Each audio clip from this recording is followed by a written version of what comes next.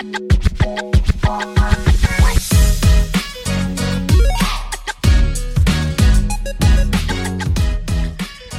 to Real Estate Investor Secrets, the podcast that reveals the blueprint to building a $1 million real estate portfolio through passive investing.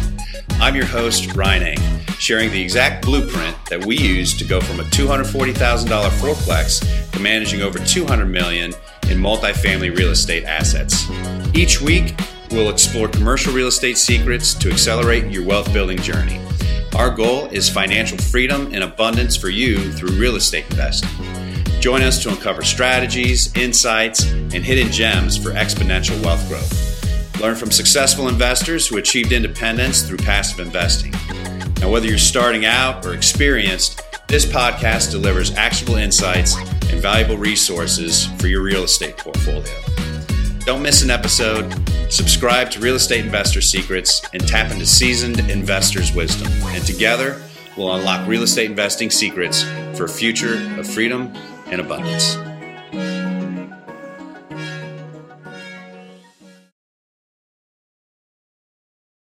What's up, everybody? Welcome. I am your host, Ryan Eng, and I am actually introducing our co-host we have carefully selected to go along with our mission. And our mission is to give you the blueprint to make millions with multifamily investing. By listening to these episodes, you will have not only the blueprint, but the wisdom and the action items that you need to take to be part of this great vehicle of creating passive income, legacy wealth, etc. Speaking of legacy wealth, let me introduce my co-host, father and two-son team, the Hendersons. I asked them to be part of the co-hosts of this podcast. Number one, they're high value providing people. There's a lot of things that you probably need that they could serve you with.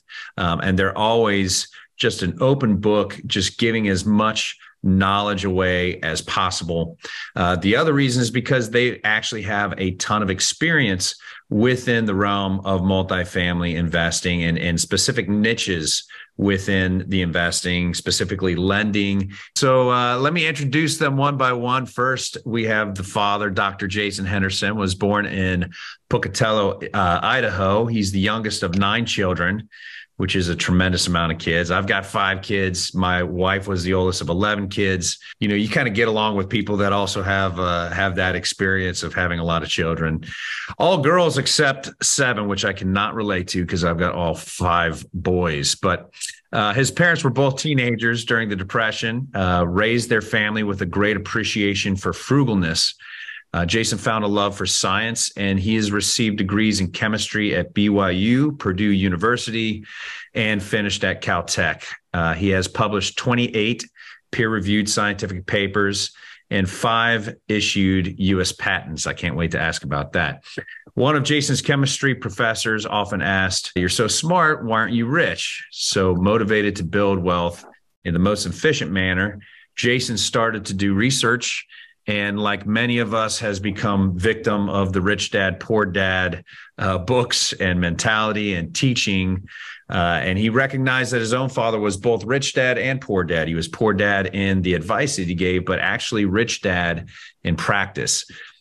He was introduced to the infinite banking concept 17 years ago. He is a practitioner and coach of that concept. We'll get into that a little bit.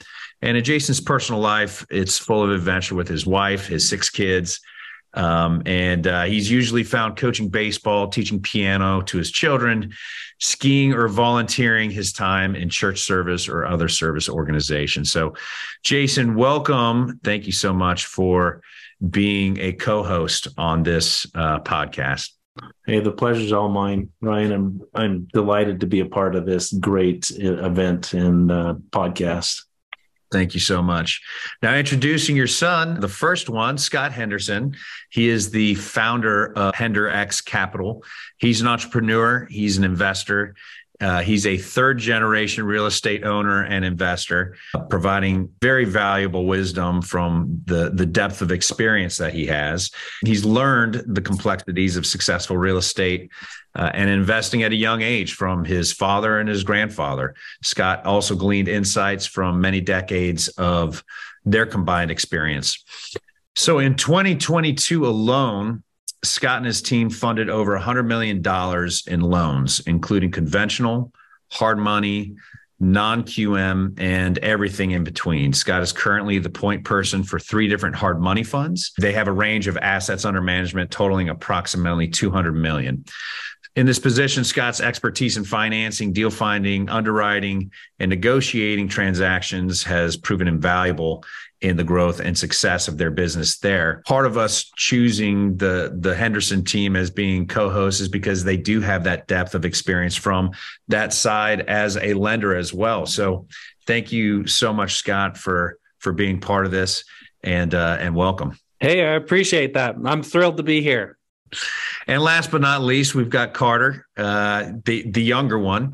He was born in Pasadena, California, and raised in northern Utah, the second of 6 children. Carter spent a lot of time growing up working in his father's rental properties, a little hands-on experience at the ground level, quickly developed an affinity for property repair and management, construction, and, of course, entrepreneurship. Carter is currently a full-time professional in real estate finance and a full-time student as well at BYU's Marriott School of Business, where he attends with his beautiful wife, Elena, who he married in August. Congrats, by the way, on that. Despite his student status, Carter has developed a strong real estate portfolio and funded a large quantity of loans for investors all over the country.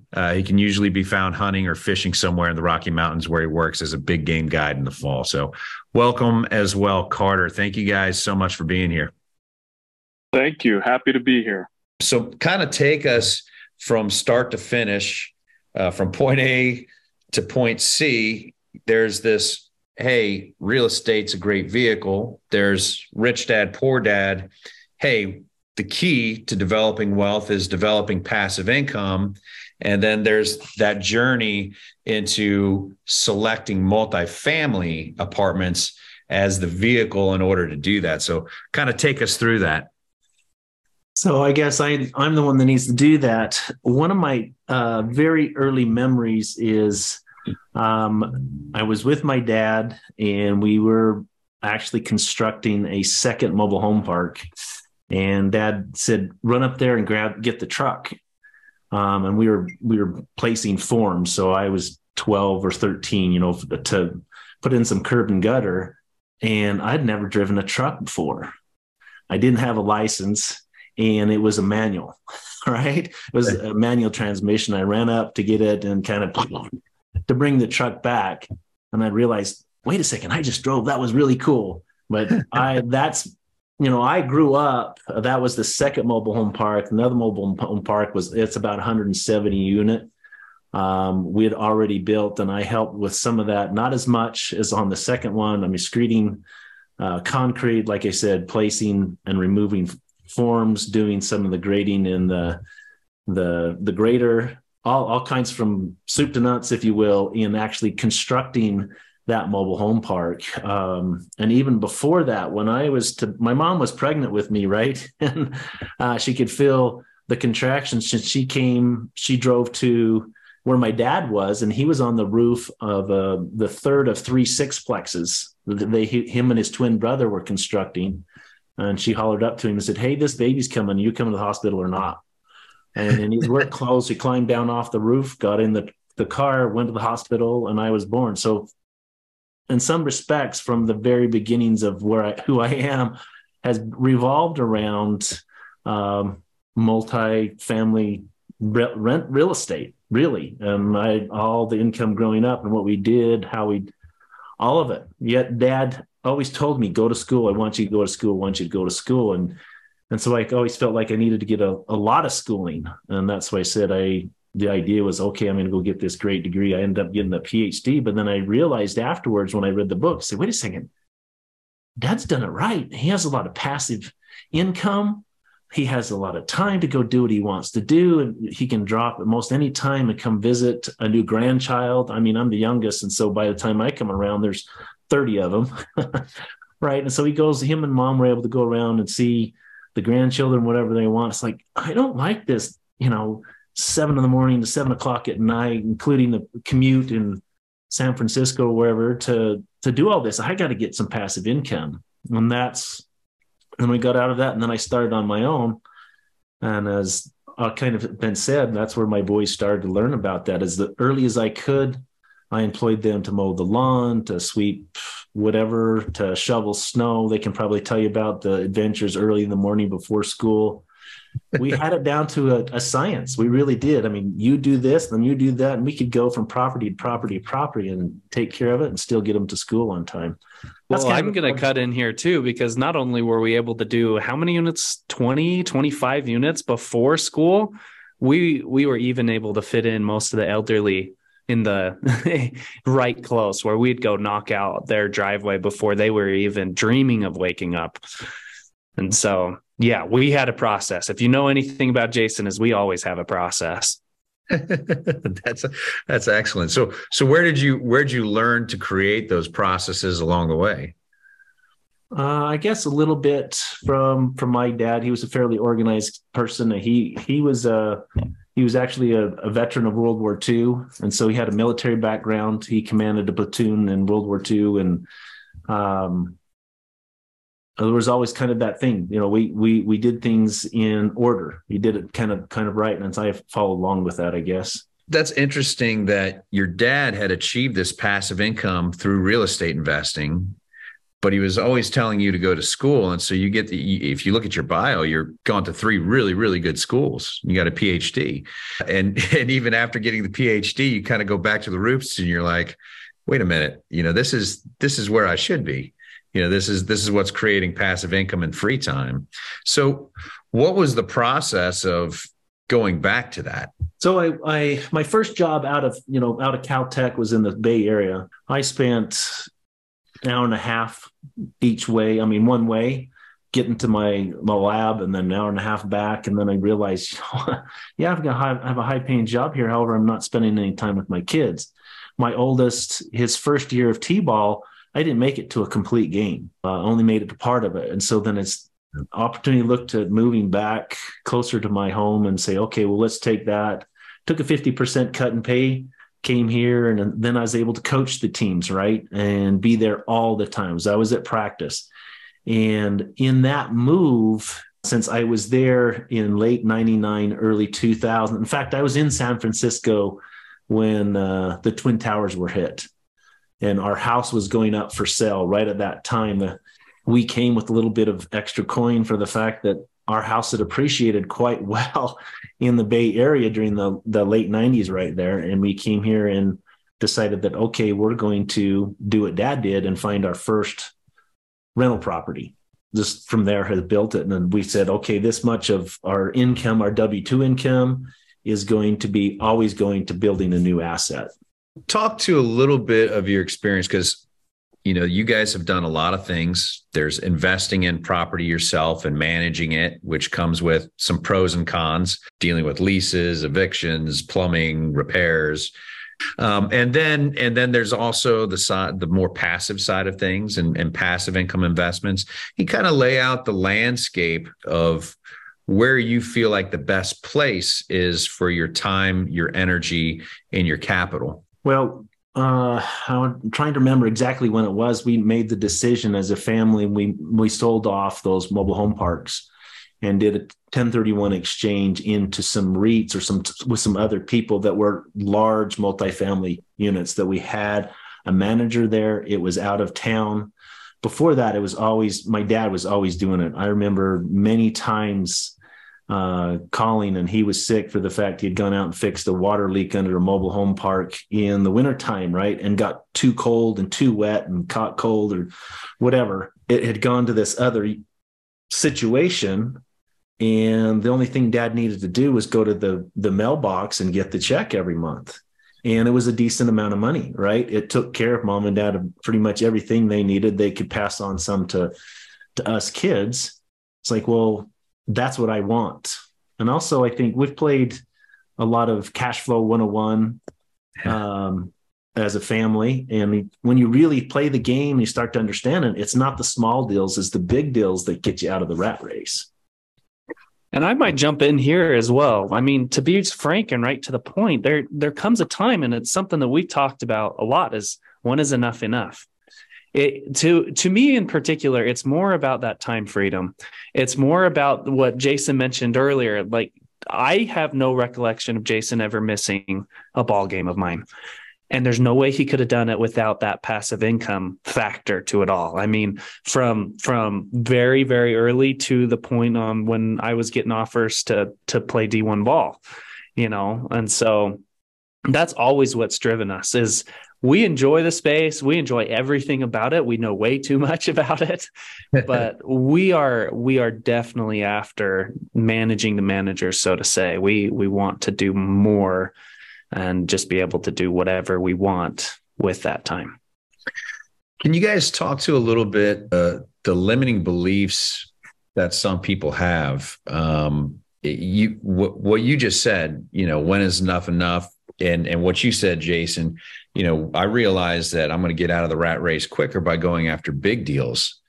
Can you kind of talk to, maybe someone's listening to this for the first time. They've got maybe 100,000 to invest passively in real estate.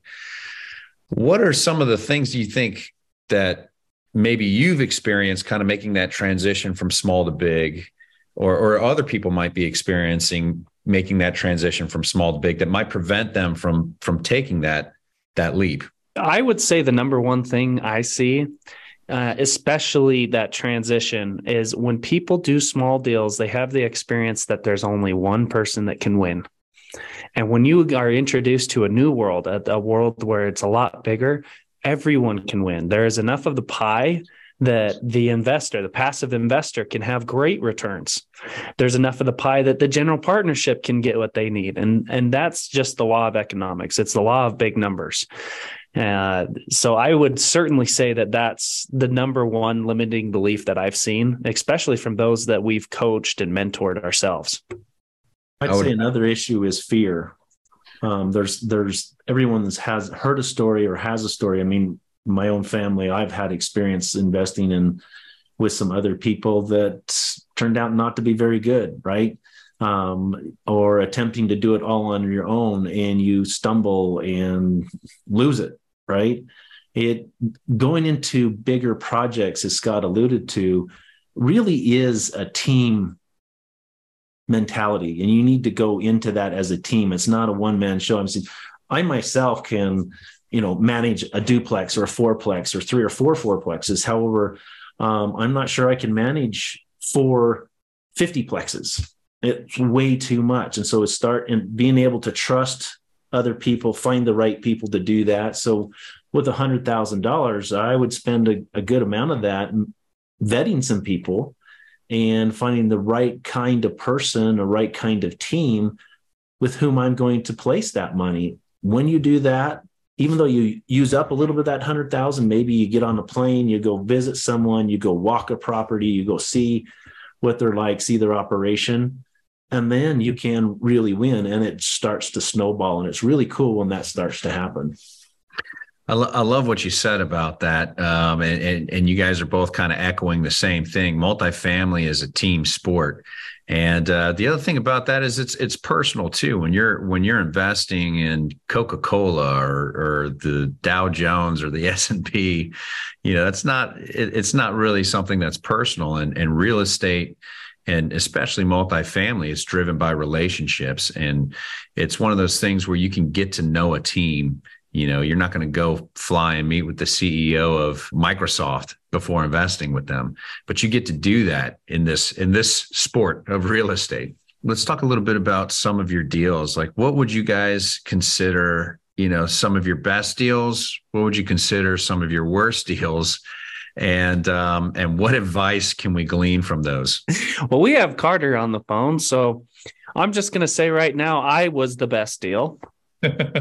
In real estate specifically, I've got to throw a caveat in there. I think the best deal that we have ever done is invested in ourselves, and not just that, but finding the right mentor. I remember very early on when I was building my business, and we were even starting to look to go bigger, is we found a special mentor who, just in the span of a couple of months, took me well over, if you look at even an hourly pay, took me 1,000, 2,000 times what I even thought possible, simply because of how he looked at the world. So first and foremost, that's been far more beneficial than anything we've been able to do.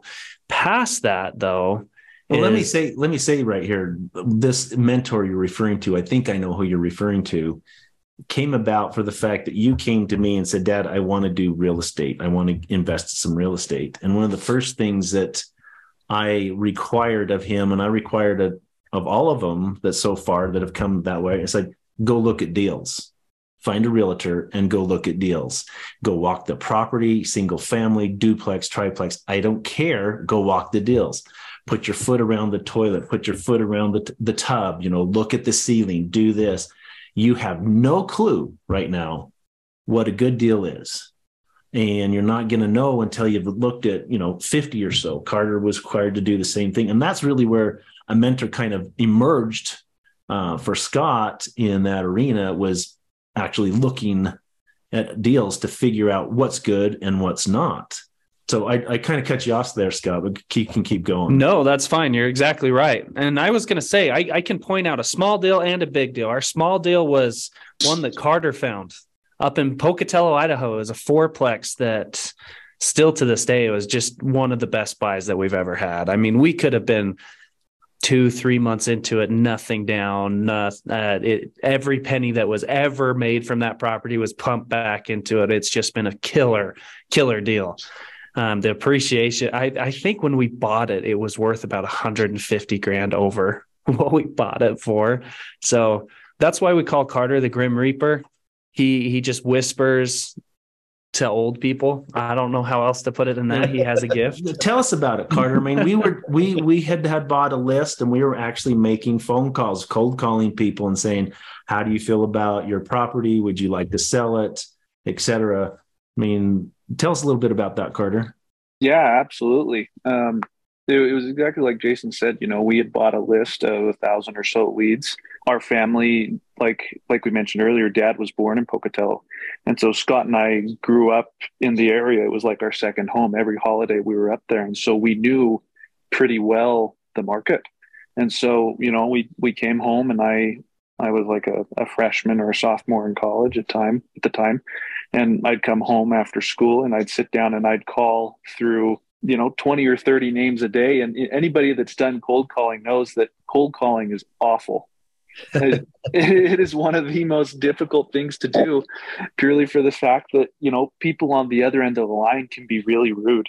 It can be very, very impersonal. And so it was really tough at first, but, Scott and I both, I think, quickly developed a skill of being able to connect with people on the other end of the line that didn't know who we were and that had never seen us before. And this gentleman in particular, called him up, and we got to joking and talking, and I took an interest in what he was doing. And turns out that, yeah, he was willing to sell a property, and we went up there and met him. I don't think we really spent actually all that much time walking the property in comparison to how much time we spent getting to know him. There's no we there, Carter. You were the one who was very key in that. But yeah, it's still a killer deal. Like the equity alone was almost double what we bought the property for. So rents were even below market. We were able to raise the rents and increase values and stuff. Oh yeah, classic. And even today, even though we're doing bigger deals now, we always are going to hold on to that property just because it's cash flowing and it gives us an awesome return every single month. That's excellent. One of the first pieces of advice that I got early on when I was first getting started in real estate is someone told me, if you want to be successful in real estate, if you want to find the deals, if you want to make the most amount of money, then your money zone is going to be your comfort zone. And I specifically remember that I was very uncomfortable with cold calling or going door to door. And nobody has to do that if they're investing passively. That's what we do to find deals. We're cold calling. And had you had a group of investors, they would have really benefited from you doing the work there, because that's where your money zone is getting uncomfortable. I remember I was doing pre-foreclosures and people are going through, bankruptcy or divorce. And I had a buddy with me. I was so scared to do it that I literally sat in the car while he walked up to the doors and knocked on the doors to ask them if we could buy their house. So, I mean, it was just, if you're not comfortable with it, then you can get somebody else who's comfortable with it. And if you find that person, as Jason was saying earlier, that's the person you want to form your team around. So that was your most lucrative deal. Tell us about some of your other deals that you learned lessons from. Some of my dad's money, family money, if you will, was put into a project in Southern California with a manager that turned out to be, frankly, greedy. And it makes no sense. To this day, it makes no sense. There was so much money being thrown off from this property. We invested quite a bit down there, and we were a tenant in common. So we were on the title with the whole thing. And he started to, overcharge and do things. And some other investors, some of the limited partners, if you will, in the project got really upset and all went to court and everything blew up. And I mean, people eventually got their money back and everything. However, it simply went sour. There's a lot of hard feelings, things. And in the end, everybody essentially lost. I mean, the property was purchased right. I mean, I did learn there that, and I have learned many times, I think you earn most of your money by buying the property. It's when you buy it, it's when you make most of your income. Yet it fell apart, and that passive income is no longer there. Someone else has the property. And that was why I said earlier, you find the right kind of person and you vet them. You spend some time, you go talk to them, you go see their operation.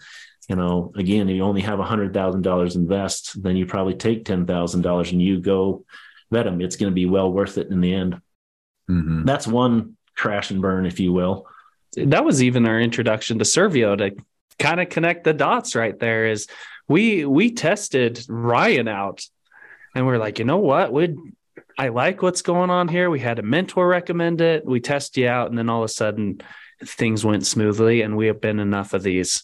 And then all of a sudden it's like, okay, we can add a lot of more value here. And so that's kind of a brief introduction to our story and how we connected. So, well, we're serious about who we are and, kind of our value system. I get more nervous about other people that I recommend losing money than my own money being lost in a deal.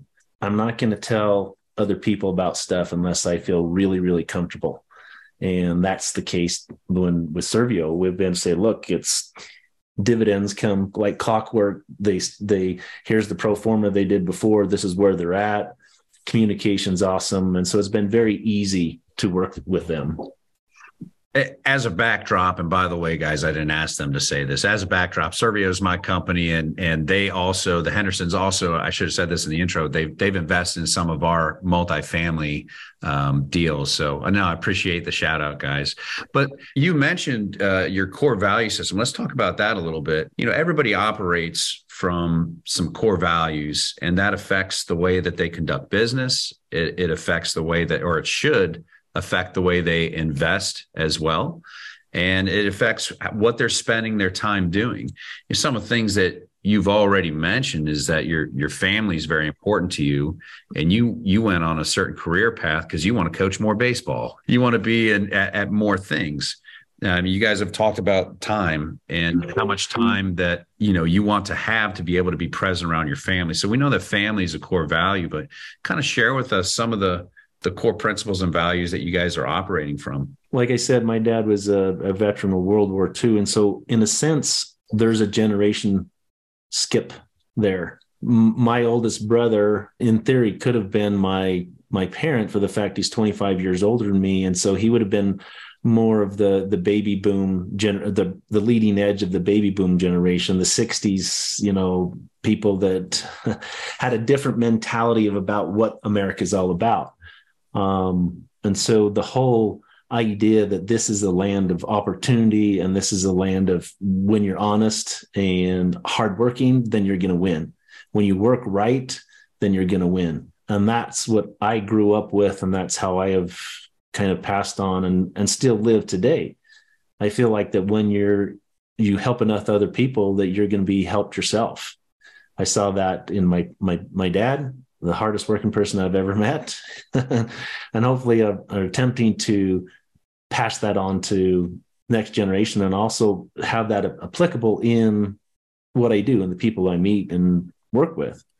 Go ahead, Scott. I was going to say to rank our core values, like the very first one is God.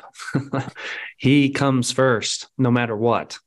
After that, I would say probably each individual spouse that we have, even though Carter copied mine, marrying an Elena Henderson. And wait, are you guys both married to an Elena? Yes. The same way with red hair. I had it first. I was married 4 years first. Okay. And then I would say after that is family, whether that's it's starting to get to be extended family between the three of us.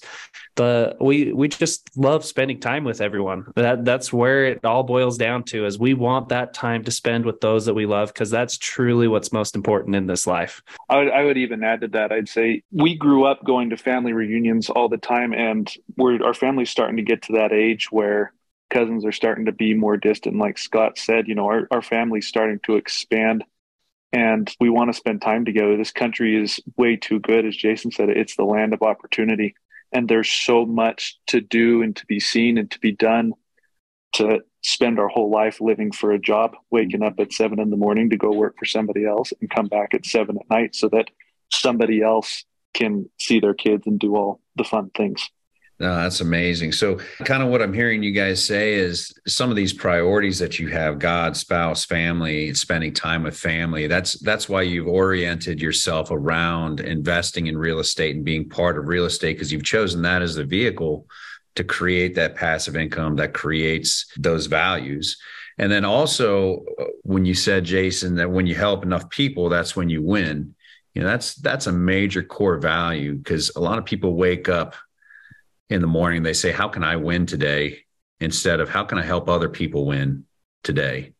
And it's when you say, how can I help other people win, is where you actually get that benefit, and you live a happier life. So, well, a wise man once said that the greatest of all is the servant of all, right? And my ability to serve my fellow beings, my fellow humans, my fellow Americans is limited to my two hands, right? And anything I can do during a day. However, I can expand my service of other people with my money, right? With my investment.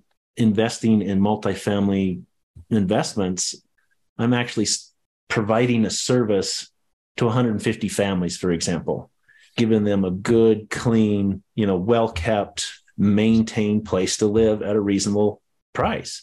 Now I am serving not only what I can with my hands, but then 150 people. And then if I'm able to go to another, my ability to serve more and more people gets bigger and bigger as I invest in more projects and help them go to the next step. I'm not looking for them to stay and be a renter in my rental unit forever.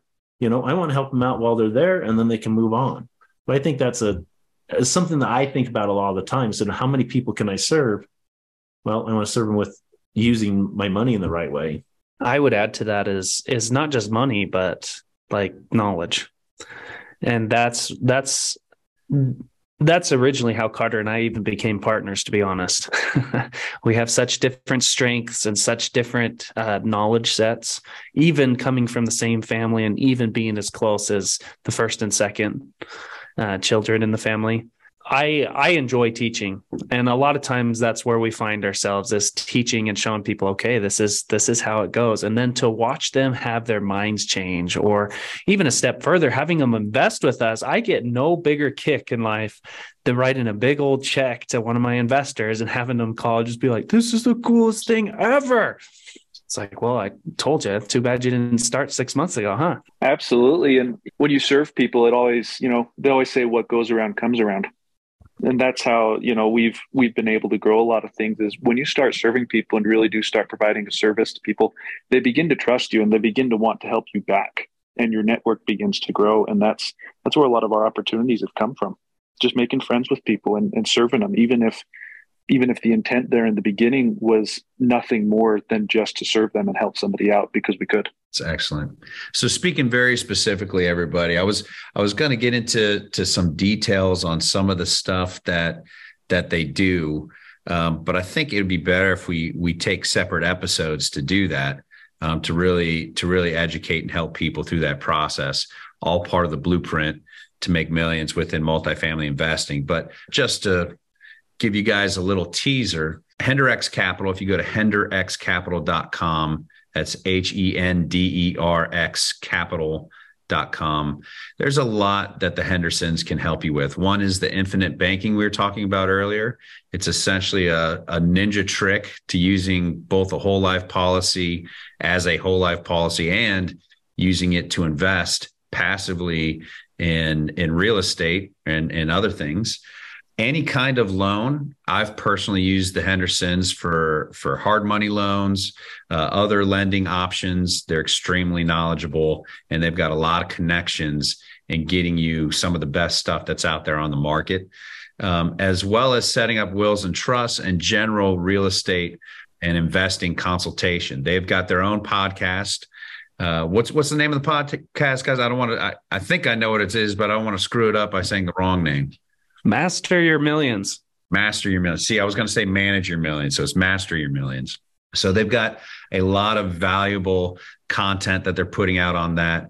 What they're saying in this podcast, they're not just saying it. They really live their life in providing value to other people and serving other people. And it shows. And that's part of why I asked them to be my co-hosts on this podcast. So before we leave, anybody that wants to speak with them specifically, henderxcapital.com. But before we leave, if you guys could share just one golden nugget of wisdom, if you're just getting started, and we talked about this, if you have $100,000 to invest passively in real estate, what advice would you give people? Measure twice, cut once. and what I mean by that is spend extra time doing due diligence on the deal. The people that I've seen that have crashed and burned, and I have crashed and burned on various investments, is that you get emotional and this is awesome. Yeah, I'm going to do this. And you move too fast. Deal of a lifetime comes around every day in this space. I mean, there are so many good deals out there. And Ryan, as if you put stuff out there, we're coming into the next few years, where there's going to be an amazing opportunity to make a lot of money. Take your time, measure twice and cut once. That would be my advice. Who else can jump in? I love it. I tell people who ask me that all the time, it really boils down to your team. You don't have to you don't have to know it all. You don't even have to have specific knowledge on things. Although if you have a good team, someone that's been vetted for, that has experience, your money will grow far faster by partnering than a lot of times you can do on your own. That's always been the core. Find the best in the business, partner with them, learn from them, add value. Excellent. And it also enables you to do what you were saying earlier, Jason. You can focus on big deals when you have a good team, which gets you out of the rat race quicker. If you've ever played that board game. Yeah, that's the only thing. I mean, we've been playing a smaller game, right? And I had seen my dad play a big game, and it was Scott that was pushing. We need to go big or we need to stop this. And that was key, is finding the right team to help us get to that next level. Sorry, I interrupted Carter. It's your turn. No, I was going to say, there's an old proverb that the best time to plant a fruit tree was 30 years ago. The second best time is today. Jason is 100% correct in saying that you need to measure twice, cut once, but you also can't be paralyzed by fear. Opportunities do pass. It's true, the opportunity of a lifetime comes around every single day in this space. But if you never make a decision on something, opportunities are going to come and go and come and go. And pretty soon you're going to be 5-10 years down the road, and you're going to be at the same place that you were today. Love it. Appreciate you guys being here today. Thank you.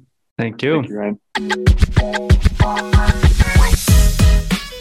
Thank you for watching Real Estate Investor Secrets Podcast. Make sure that you subscribe so that you don't miss a valuable episode. And you can also check out the link in the show notes if you want to book an appointment to talk about real estate investing strategies and opportunities. Thanks a lot. Take care, and God bless.